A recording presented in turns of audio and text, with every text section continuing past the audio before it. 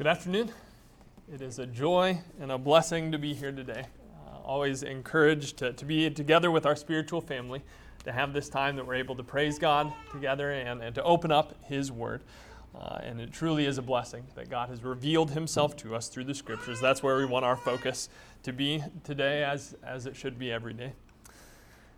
2 weeks ago, we talked about why are Christians so divided, and talked about the biblical pattern for unity. And we talked about how really whenever there is division, it boils down to one of two problems.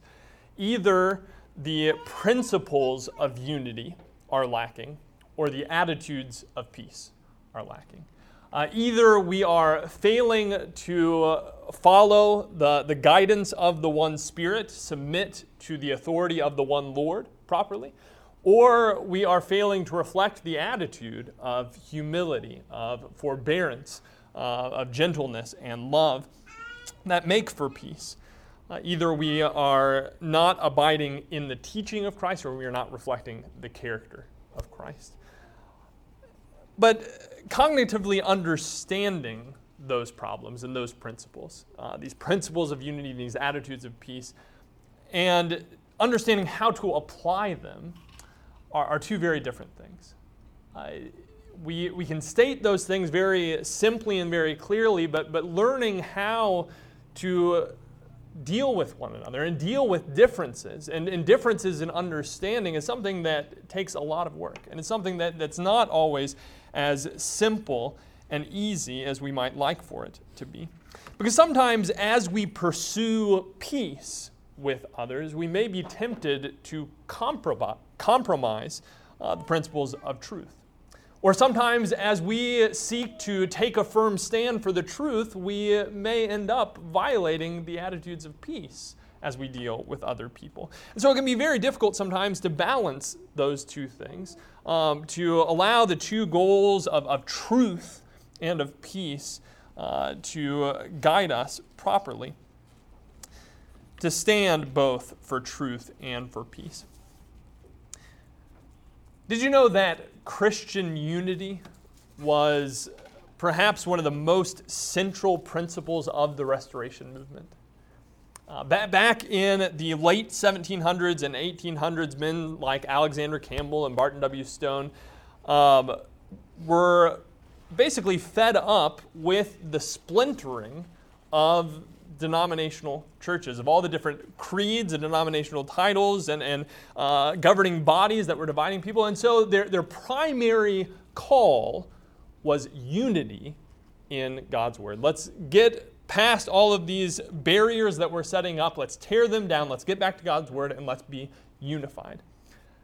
However, about 100 years after that, the Restoration movement had already split into primarily three branches that we might know today as Churches of Christ, the Christian Church, and the Disciples of Christ. And in fact, probably splintered much more than that in years to come. And today, some of those who might seek to identify themselves most closely with the Restoration movement, Restoration warriors, might have a reputation in some circles for being some of the most divisive and dogmatic individuals. And yet, that's not how that whole movement started. Now, I'm not going to talk a whole lot about Restoration history. I'm not a big proponent of Restoration history. I have no allegiance to any religious movement outside of New Testament Christianity, no allegiance to any religious leader outside of Christ. But I think the value of considering what occurred during that movement and since then is in evaluating why some of those divisions took place, and evaluating whether some of those divisions might have been warranted or unwarranted, where the fault lies. And the basic question that I want us to consider today is, when must doctrine divide us? We've talked about the ideal of unity within the Scriptures, but there, as we will see and hear in a moment, are going to be times that we're going to have to separate ourselves from error, separate ourselves from sin, to those who are not in fellowship with God. Now, the religious world today among some circles, like to divide doctrines into primary or core doctrines that have to relate with our fellowship with God, that determine whether someone is a Christian or not a Christian. And then secondary doctrines, which don't affect our fellowship with God, but may affect our fellowship with other Christians. And then third order doctrines are tertiary doctrines, which really should not affect our fellowship at all. The Bible doesn't talk about it in that way. And while I think it is certainly true that there are some things that we will have to divide on and some things that we should not divide on, I think we need to be very careful about setting up our own system of doctrines that are more important and doctrines that are less important. And these are doctrines that are primary, and these are really not that core or important. But what the Bible does talk about, and what I want us to focus on today, is that there are times where doctrinal differences should divide us. And there are times where it should not. What does the Bible say about that? We're not going to see primary, secondary, and tertiary doctrines, but we will see what the Bible does have to say about when our differences should not divide us and when, unfortunately, they must. And I want to start off where we left off in our lesson 2 weeks ago, that the ideal is perfect unity, that God's design for His church is a perfect union. Here, the passage that we just read in John 17, as Jesus, here, the night that He is betrayed, before He is crucified, as He prays, the very last thing that He prays for is for you and for me, for those who would believe on Him through the apostles' words. And as we already read here in verse 20, He says, I do not ask on behalf of these alone, but for those also who believe in Me through their word, that they may all be one, even as you, Father, are in Me, and I in you, that they may be in us, so that the world may believe that you sent Me. The glory which you have given Me, I have given to them, that they may be one, just as we are one. This is our standard of unity. This is the ideal of unity that Jesus expresses, that we be one, and He defines that unity as, first of all, unity in Him and in the Father. Unity in the teaching of Christ, unity in a common fellowship with God. So the unity that Jesus describes here is not a unity at any price.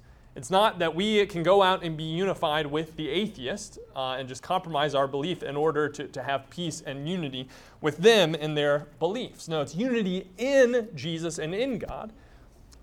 But also, as we talked about last time in verse 22, unity as Jesus in the Father. Even as we are one, that they may also be one. A perfect unity in spirit and in teaching. And we asked the question before, do Jesus and the Father simply agree to disagree? Did Jesus say, well, Father, I know you feel this way about it, and you have this idea on what you want people to be doing, but I have this idea, and so we'll just agree to disagree on that, no big deal. Well, of course not. And so the ideal of unity, the unity that Jesus prays for, is a complete unity. 1 Corinthians chapter 1 and verse 10 describes it this way. Paul exhorts them, saying, Brethren, by the name of our Lord Jesus Christ, I exhort you that you all agree, some versions say speak the same thing, and that there be no divisions among you, but that you may be made complete in the same mind and in the same judgment. Our goal, the ideal here, is not that we simply agree to disagree, but that we be wholly united in what we teach and what we practice, coming to a common conclusion, the same mind, the same judgment on matters of God's will, matters of what is pleasing and displeasing to Him. Now, this doesn't mean that we're all going to be robots, just speaking the same thing. Certainly, we are all going to have different strengths and weaknesses. We're all going to have different roles within the body, different backgrounds, and different personal perspectives to a certain extent. But when it comes to our understanding of God's will, of what He desires of us, what is right and what is wrong, what is within his will and what is outside of his will, we need to strive for a perfect unity. Because God's will is not divided. Truth is not divided. And if we believe two conflicting things about what God desires of us, both cannot be true at the same time. And so we need to always strive for a common understanding of God's will. That's the type of unity that we see described for us in the Scriptures. And so we cannot simply resign to division. We need to continually strive for unity as the Father and the Son are unified. But having stated that, we recognize that that is an ideal which we are always going to be growing towards. That is not an ideal that we are ever going to fully realize here in this life. Because individually and collectively, we are all continually growing in our understanding of God and his will. Philippians chapter 3, if you'd like to turn over there, we see Paul describing his own personal growth.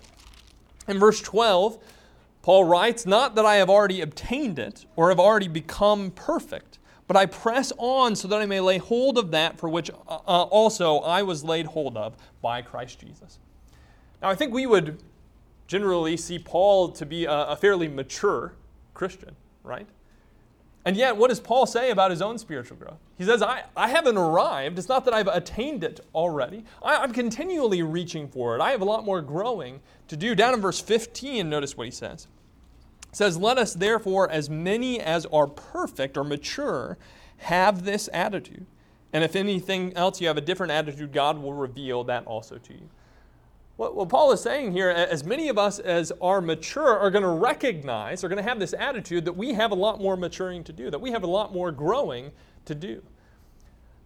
No individual in this life is ever going to reach a point where they've just arrived. And I don't need to study anymore. I don't need to continue to question my own understanding of God's will. I've got it all figured out. I take all the right positions. And everything that I'm doing is what God desires for me to do. We recognize that we're going to have to continually grow to challenge our own understanding of God's word and God's will. And that's going to be true of us both individually and as a group. So in verse 16, what does Paul say? He says, "However, let us keep living by the same standard to which we have attained."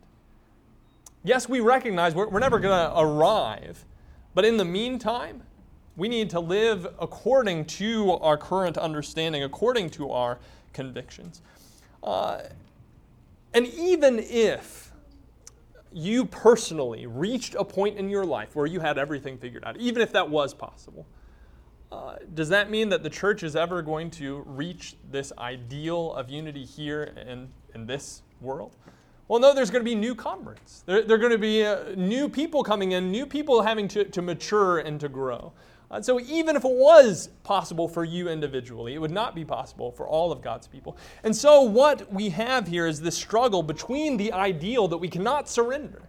We can't just resign to division and say that, well, it's okay, it's not that big a deal. Well, no, when it comes to matters of God's will, of what's pleasing and displeasing to Him, that is a big deal. We can't surrender that, and yet we have to deal with the reality that we are always going to be growing towards that. So how do we deal with that? How do we hold to that ideal and yet learn to work together through our differences? And as we talked about last week, it's important that we deal with these differences with humility, with patience, with forbearance, and with love. There in Ephesians 4 that we focused on a couple weeks ago, we talked about how we are to strive to maintain that unity of the Spirit and the bond of peace, and he describes the attitude there in verse 2 as being one that is with all humility and gentleness, with patience, showing tolerance for one another in love. As we deal with our differences, we need to reflect the character of Christ, the right attitude. Maintaining unity is not simply about making sure that you come to all the right doctrinal conclusions. Maintaining unity to a large extent is more about making sure that we have the right attitude as we deal with our differences and work towards a common understanding. We have to have humility, recognizing that I am not always right, and that I need to question my own understanding of God's word and change my convictions at times. I need to have gentleness and patience and forbearance, even if I am right and you're wrong. I need to be willing to deal with that in a gentle way and in a constructive rather than a destructive way, and forbearance, bearing with others. I think the best passage to emphasize this point, we touched on it briefly last lesson, but I want to focus on it a little bit more, is Romans 14. So if you want to go ahead and turn your Bibles over there, and I'll give you fair warning, we're going to keep our Bibles open to Romans 14 for a little while. Romans 14 really addresses this issue of maintaining peace as we seek to grow together.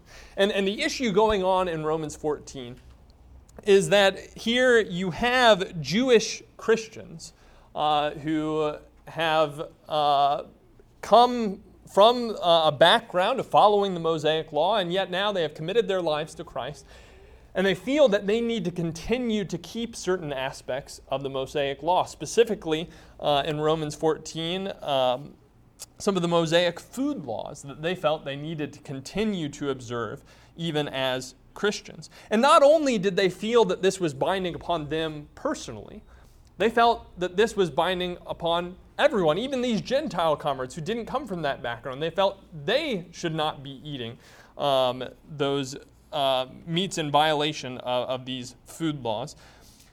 And here in this passage, these Jewish Christians who felt that the Mosaic food laws were still binding are described as the weak brethren. And those who felt that they could eat are described, these Gentile converts are described as the strong. What does God say to them? Look with me just at the first 5 verses of Romans chapter 14. Paul writes, "Now accept the one who is weak in faith, but not for the purpose of passing judgment on his opinions. One person has faith that he may eat all things, but he who is weak eats only vegetables.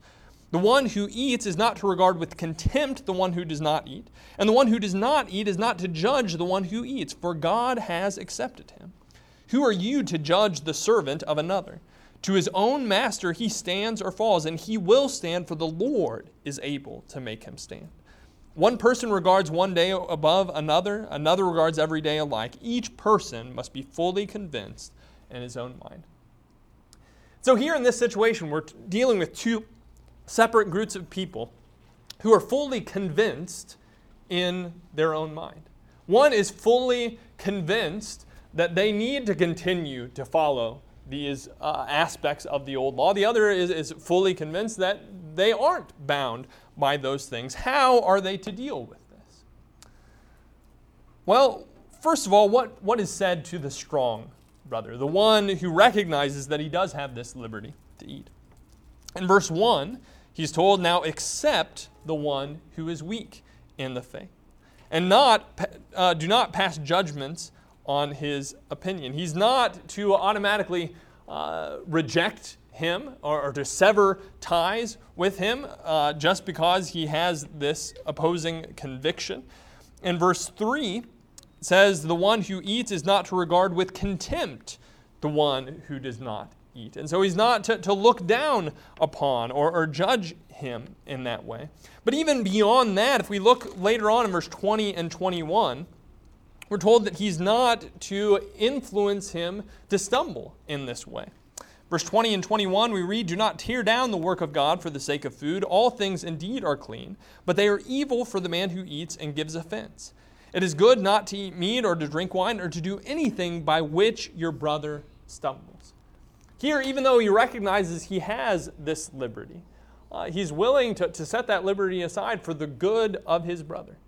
That he might not cause the other to stumble. And so he's not to pass judgment on him, he's to accept him, and he is not to do anything unnecessarily to cause him to violate his convictions or to wound his conscience to make him to stumble. But does that mean that this strong brother is to just kind of leave the weak brother to his weakness? Is he simply to allow him to continue with his wrong conclusions?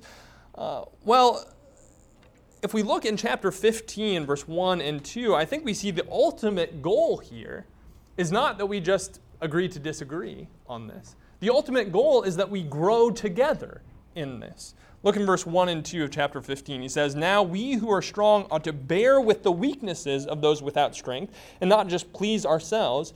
Each of us is to please his neighbor for his good, to his edification." What's the goal here? That weak brother might grow. That we all together might grow, that we might be edified, that we might be built up to further understand what it is that God truly desires of us. And how do we accomplish that? Do we accomplish that by passing judgment upon him? By rejecting him? By severing ties with him? Well, no, you're not going to accomplish it that way. You're going to have the forbearance and the patience to help that individual grow, even to the point of suspending some of your own liberty that you might not cause offense.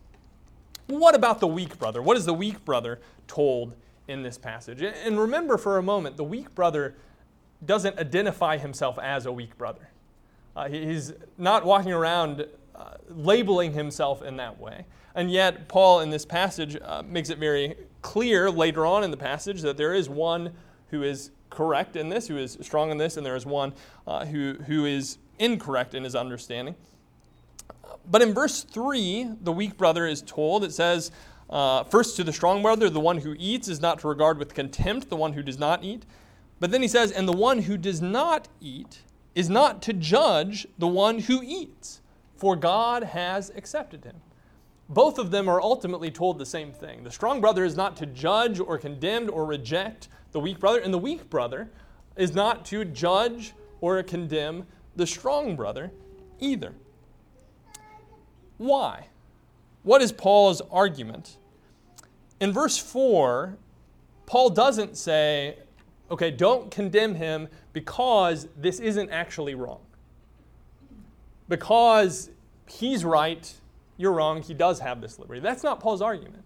Now, later on, once we get to verse 14, he's finally going to explain that. But here in verse 4, what is his argument? He says, God has accepted him at the end of verse 3. Verse 4, who are you to judge the servant of another? To his own master he stands or falls, and he will stand, for the Lord is able to make him stand. Paul's argument is that God is the judge, not you, and he's going to stand or fall before the Lord, even if this is sinful, even if this is wrong. He's going to stand or fall before God, and God in his grace and in his mercy is able to make him stand. God in his grace is able to overlook his immaturity, to cleanse him of his ignorant sin. And so I think the primary argument here is that God is the judge here, and we need to leave that position to him. The weak brother who believes his conclusion is correct, and he is the strong one, must exercise the same forbearance and patience in trying to help the brother he views as the weak to grow. And if God is merciful to his immaturity, then I must be merciful to his immaturity as well. I think the overall conclusion of Romans 14 is best seen in verse 19. If you look with me there, Romans 14, verse 19. It says, so then we pursue the things which make for peace and the building up of one another. We're seeking to build up one another. We're seeking to help each other grow, to better understand what it is that God desires of us. And yet, in the process, we are seeking to maintain peace. If I, because I believe what you're doing is wrong, immediately sever ties with you and reject you, then there is no opportunity for growth there. There's no opportunity to build one another up. And so the general principle of Romans 14 is that we need to have a forbearance with one another, even where we are fully convinced in our own mind that the other is in error, that we might seek to build up. If we pass judgment, condemn, withdraw, divide the minute someone disagrees with what we believe God desires of us. We have no opportunity to help each other grow, no opportunity for you to help me grow. Maybe I'm the weak brother. Maybe I think I'm the strong brother and I'm not. I think that's the general principle of Romans 14. And I think the error that we run into with Romans 14 is not so much that we try to apply it too broadly. I think we try to apply it incorrectly. It's not that Romans 14 only applies to a very small group of issues. The principles of Romans 14, that I need to be forbearing with my brother even if he is wrong, is a principle that applies across the board. Now, what we're going to see with the rest of our lesson is there are other passages that limit that. That doesn't mean that if my brother is living in open adultery, I need to be forbearing with him. I can't, I need to accept him. No, there are going to be some cases very clearly throughout the rest of the Scripture that we are going to have to divide, that we are going to have to separate ourselves from them. This doesn't mean that on whatever these differences may be, that my brother's conclusions are correct. This doesn't mean that truth is relative. It doesn't mean that these matters are unimportant. It doesn't mean that it's okay that we just agree to disagree and move on, or that I resign to let my brother continue in some unscriptural or even sinful. Unscriptural and sinful, I think, should be fairly synonymous. Sinful practice. It does mean that I am humble, that I am patient, that I'm forbearing, so that we can maintain peace while I help you grow or you help me grow. And I come to realize that I'm the one who is wrong here. And so with that understanding of how we need to deal with one another along these differences, the question still remains, when must doctrine divide us? And I don't think we're going to find that answer in Romans 14. I think other passages are now going to limit the principle of Romans 14. So we do see in the Scriptures there are some areas in which division must occur. 1 Corinthians 11, verse 18 and 19.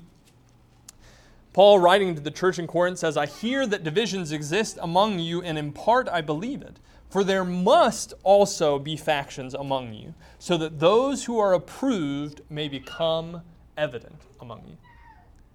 What he's saying here is that there has to be division here if those who are approved are going to stay approved. Here there is an error that needs to be separated from. There are times which error cannot be tolerated, where division is necessary, that we cannot compromise the truth to have fellowship with something that is sinful. Revelation chapter 2 and verse 20, we see Jesus speaking to the church in Thyatira, says, but I have this against you, that you tolerate the woman Jezebel.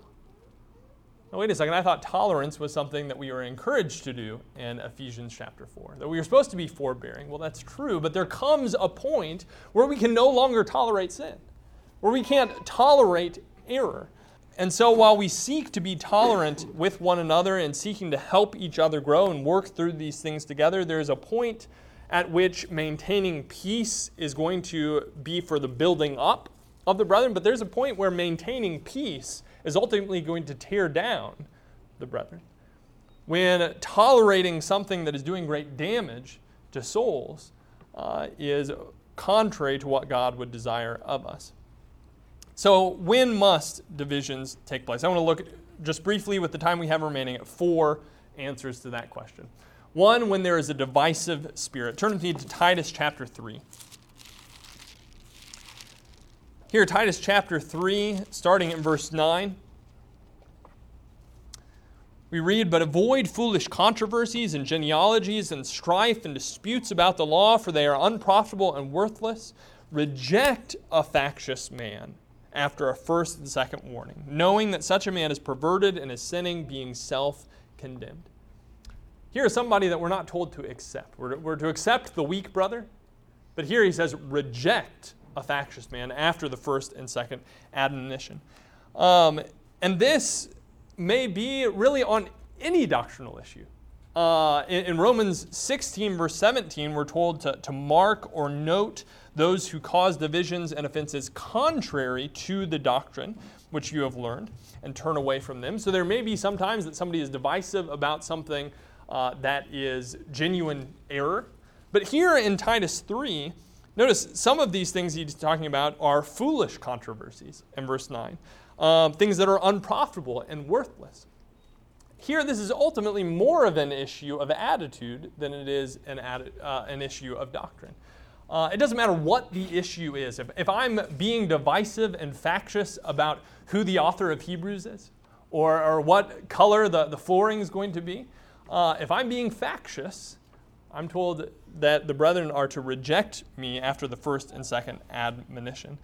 And so, regardless of what the doctrinal issue is, if I have a divisive spirit, then the church needs to separate from that divisive spirit that it might not do further damage. And that really gets us to the second point, is that when some error is doing damage to the faith of others, then division needs to take place. Turn to 2 Timothy chapter 2. 2 Timothy chapter 2, starting in verse 16. Here Paul tells Timothy, "But avoid worldly and empty chatter, for it will lead to further ungodliness, and their talk will spread like gangrene. Among them are Hymenaeus and Philetus, men who have gone astray from the truth, saying that the resurrection has already taken place, and they upset the faith of some."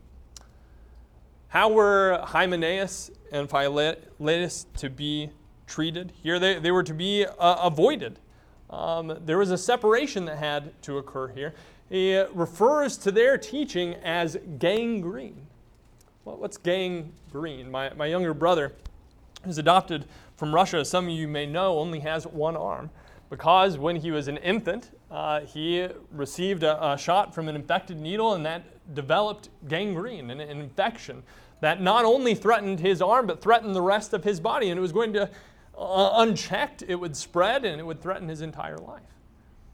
And so what needed to take place there? Well, because of the danger that the body was in, because of the danger of that spreading and influencing the faith of others, upsetting the faith of others, in our spiritual case here, an amputation had to occur. Now, think about it in this way, though. If you wound your hand, what is your first reaction? Is your first reaction, this needs to be cut off? Well, no, of course not. If you wound your hand, your first reaction, let's bandage this up, let's fix this, let's heal this. But what if the wound will not be healed? What if the wound is now threatening the rest of the body? Well, then a division has to take place. And that ultimately is this principle here, is that when my brother is in some error, when my brother is in some sin, whatever it may be, my first reaction is not, you hold that position, we got to cut that off. No, my first reaction is, let's deal with that. Let's maintain peace as long as we can and help each other grow in this so that this wound may be healed. And yet, when it becomes a threat to the rest of the body, the Bible is very clear that we need to take action. Galatians chapter 5, verse 7 through 10 talks again about Jewish Christians who were causing a problem in the body of Christ by wanting to bind circumcision, in this case, upon Gentile converts. And the problem is very similar to Romans 14 in a way. Just like the Jews there thought that they needed to continue to follow the food laws of the old law, here the Jews thought that they needed to continue to practice circumcision. But when they were unwilling to conduct themselves in the way that Romans 14 would command them to, and when they, as Galatians 5 describes it, were hindering the faith of others, were disturbing others by trying to bind this upon them, Paul describes that as a little leaven that's going to leaven the whole lump. And what needs to be done there? Well, the leaven needs to be purged out. If it's just some personal conviction that they have that they need to be circumcised, or some personal conviction that they should not eat that meat, well, then let's follow the principles of Romans 14. Yes, they may be wrong in that. That's not required. But there is no reason to cut off that member of the body. And yet, if they are then using that to then bind it upon others, to damage others within the body, then action needs to occur. And so the solution is not just to draw dividing lines every time our personal convictions differ. If that was the case, we'd all be worshiping by ourselves in our homes. That's not what God desires. And yet, when the teaching of others is threatening the flock, threatening the body in some way, guiding them away from what I believe to be God's will, then it needs to be treated in a different way. And thirdly, when willful or rebellious sin is involved, it cannot be tolerated. 1 Corinthians 5 gives a very clear example of this when one who was among the Corinthians who had committed adultery with his father's wife. We see that such a case of clear immorality cannot be tolerated, and if it is, it will spread like leaven.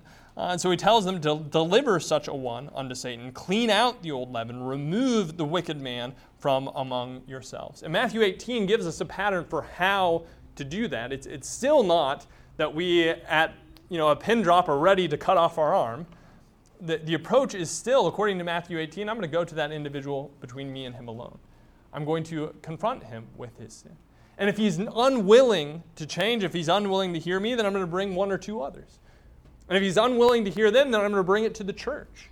And if he's unwilling to even hear the church, then my responsibility is to assign him to the realm of the heathen and the tax collector. When willful and rebellious sin, when confronted with God's word, when unwilling to change, there has to be a division. We have to remove the wicked man from among ourselves in order to protect the Lord's body, the Lord's flock. But finally, and I feel bad giving this so little time because I think there is a lot more that could be discussed in regard to this last point. But when it is clear from the Scriptures that someone is not in fellowship with God, then I cannot be in fellowship with them. Consider 1 John chapter 1 and verse 3. Here we read, "What we have seen and heard we proclaim to you also, so that you too may have fellowship with us. And indeed, our fellowship is with the Father and with His Son, Jesus Christ." Where does our fellowship with our brethren come from? Well, we are brethren, we are brothers and sisters of Christ because we are fellow children of a common Father. Because we are fellow sheep under a common shepherd. Ultimately, our fellowship with one another is an extension of our common fellowship with God. Therefore, if somebody is not in fellowship with God, and I clearly see from the Scriptures they are not in fellowship with God, who am I to extend my fellowship towards that individual? I need to make sure that as best I am able, that I do not extend fellowship to those that I know God and His Word is not extending fellowship towards. That means those who have not responded to the gospel, those who have not been baptized for the forgiveness of their sins, I cannot have genuine fellowship with them, accept them into a local body. What about those who just believe that Jesus was a good moral teacher? Can I have fellowship with them? Be in a common spiritual family with them? Well, no, certainly we need to recognize here that this is not just my weak brother. This is not my brother. And God has given us a certain responsibility to make some of those judgments. Specifically in Acts 20, the elders there were told to watch out for the flock, that they wouldn't let in those who would do damage to the flock. We're going to have to make some judgments about that at times. 2 John, verse 9 and 10, if you'd like to turn there, talk to us about fellowship with God. It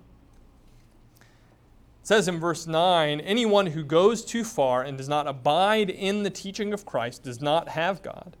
The one who abides in the teaching, he has both the Father and the Son. If anyone comes to you and does not bring this teaching, do not receive him into your house and do not give him a greeting. Here, we're told that our fellowship with God is dependent on us abiding within his teaching. And I don't think that means that, as long as we have everything figured out, and as long as we are correct doctrinally on every matter of Christ's teaching, then we're in fellowship with God. I think that's what he's saying here. I think abiding within the teaching of Christ means that we are allowing the doctrine of Christ to be the guiding principle of our lives, that we are striving to walk within his teaching.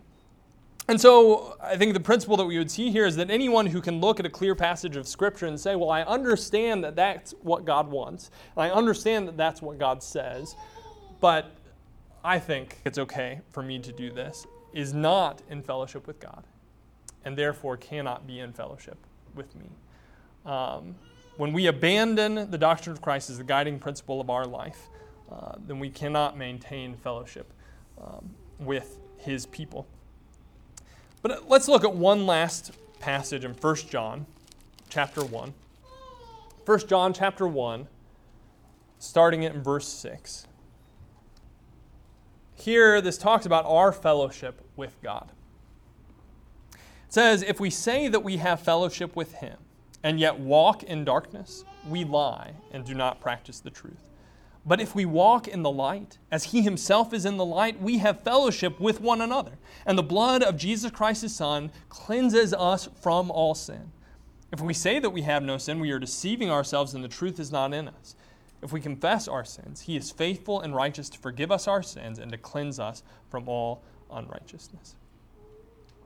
How do we maintain fellowship with God? When it says walk in the light, does that mean that we, in every aspect of our lives, live perfectly? That we don't in any way violate God's will within our life, and then we're in fellowship with him? Well, certainly not. He says, if we walk in the light as he is in the light, we have fellowship with one another, and the blood of Jesus, his Son, cleanses us from all sins. Clearly, we're not sinless. That's not what walking in the light means. My brother-in-law, Marshall McDaniel, once said, walking in the light does not mean you're sinless. It means you sin less and less, and when you sin, you confess. I thought that was a helpful thing to remember here. If we're striving to walk in the light, I may be very immature. I may not understand what God's will is in this area or that area. But if I'm striving to walk in the light, if I'm striving to let the doctrine of Christ be the guiding principle of my life, by his grace, he is able to make me stand. I think that's really what Romans 14 is talking about. That even though in my ignorance and my immaturity, I may be wrong on something doctrinally, if I am willing to grow, if I'm willing to look to God's word, to let it be my authority, then we can work through those things together. We need to be very careful that we're not the type of people who raise a red flag at the drop of a hat, and that we're not seeking to divide with anybody and everybody who may have some different understanding of God's word than we do. We need to do those things that make for peace and for the building up of one another. We can't surrender the ideal. We need to continue to grow, to come to properly understand God's will. It's not an unimportant issue when it applies to whether something is pleasing or displeasing to God. But we need to have the patience and forbearance to work through those things together. I know this is not a comprehensive lesson. There's a lot of other things that we could talk about. I hope it's been helpful to you, though, as we consider how we deal with our differences. I think what the Bible shows us is that our initial reaction needs to be forbearance, needs to be working to maintain peace as we seek to help each other grow. And yet, if somebody has a divisive spirit, if somebody is doing damage to the faith of other Christians, if somebody is willful and rebelliously continuing in sin, I need to disfellowship that person. And when somebody is clearly not in fellowship with God, based on the teaching of the Scriptures, I cannot welcome them in as my brother, whom God does not see as his child. In all other cases, I think the principles of Romans 14 apply. We don't just agree to disagree or disregard these matters as unimportant, but we are humble, we are patient, we are forbearing as we seek to help each other grow. How does this apply to you today? As you set down the mirror of God's Word, what does it show you about yourself? Have you dealt with differences in the way that you should? Is there something that you need to change in your attitude towards your brethren? Maybe you recognize in some area today that you're not in fellowship with God. And ultimately, while we have some responsibility to assess whether others are in fellowship with God, if they're going to be in fellowship with us, ultimately that's something between you and the Lord. That's something that we can't know for you. But maybe you recognize today that because of some sin in your life, because of some attitude in your life, you've not been walking in the light and you've been walking in darkness. Maybe you haven't committed your life to Him, haven't become His child. If there's anything that we can do to help you be in fellowship with God, if there's anything that we can do to help you make a change, be in a right relationship with Him, that's exactly what we want to do today.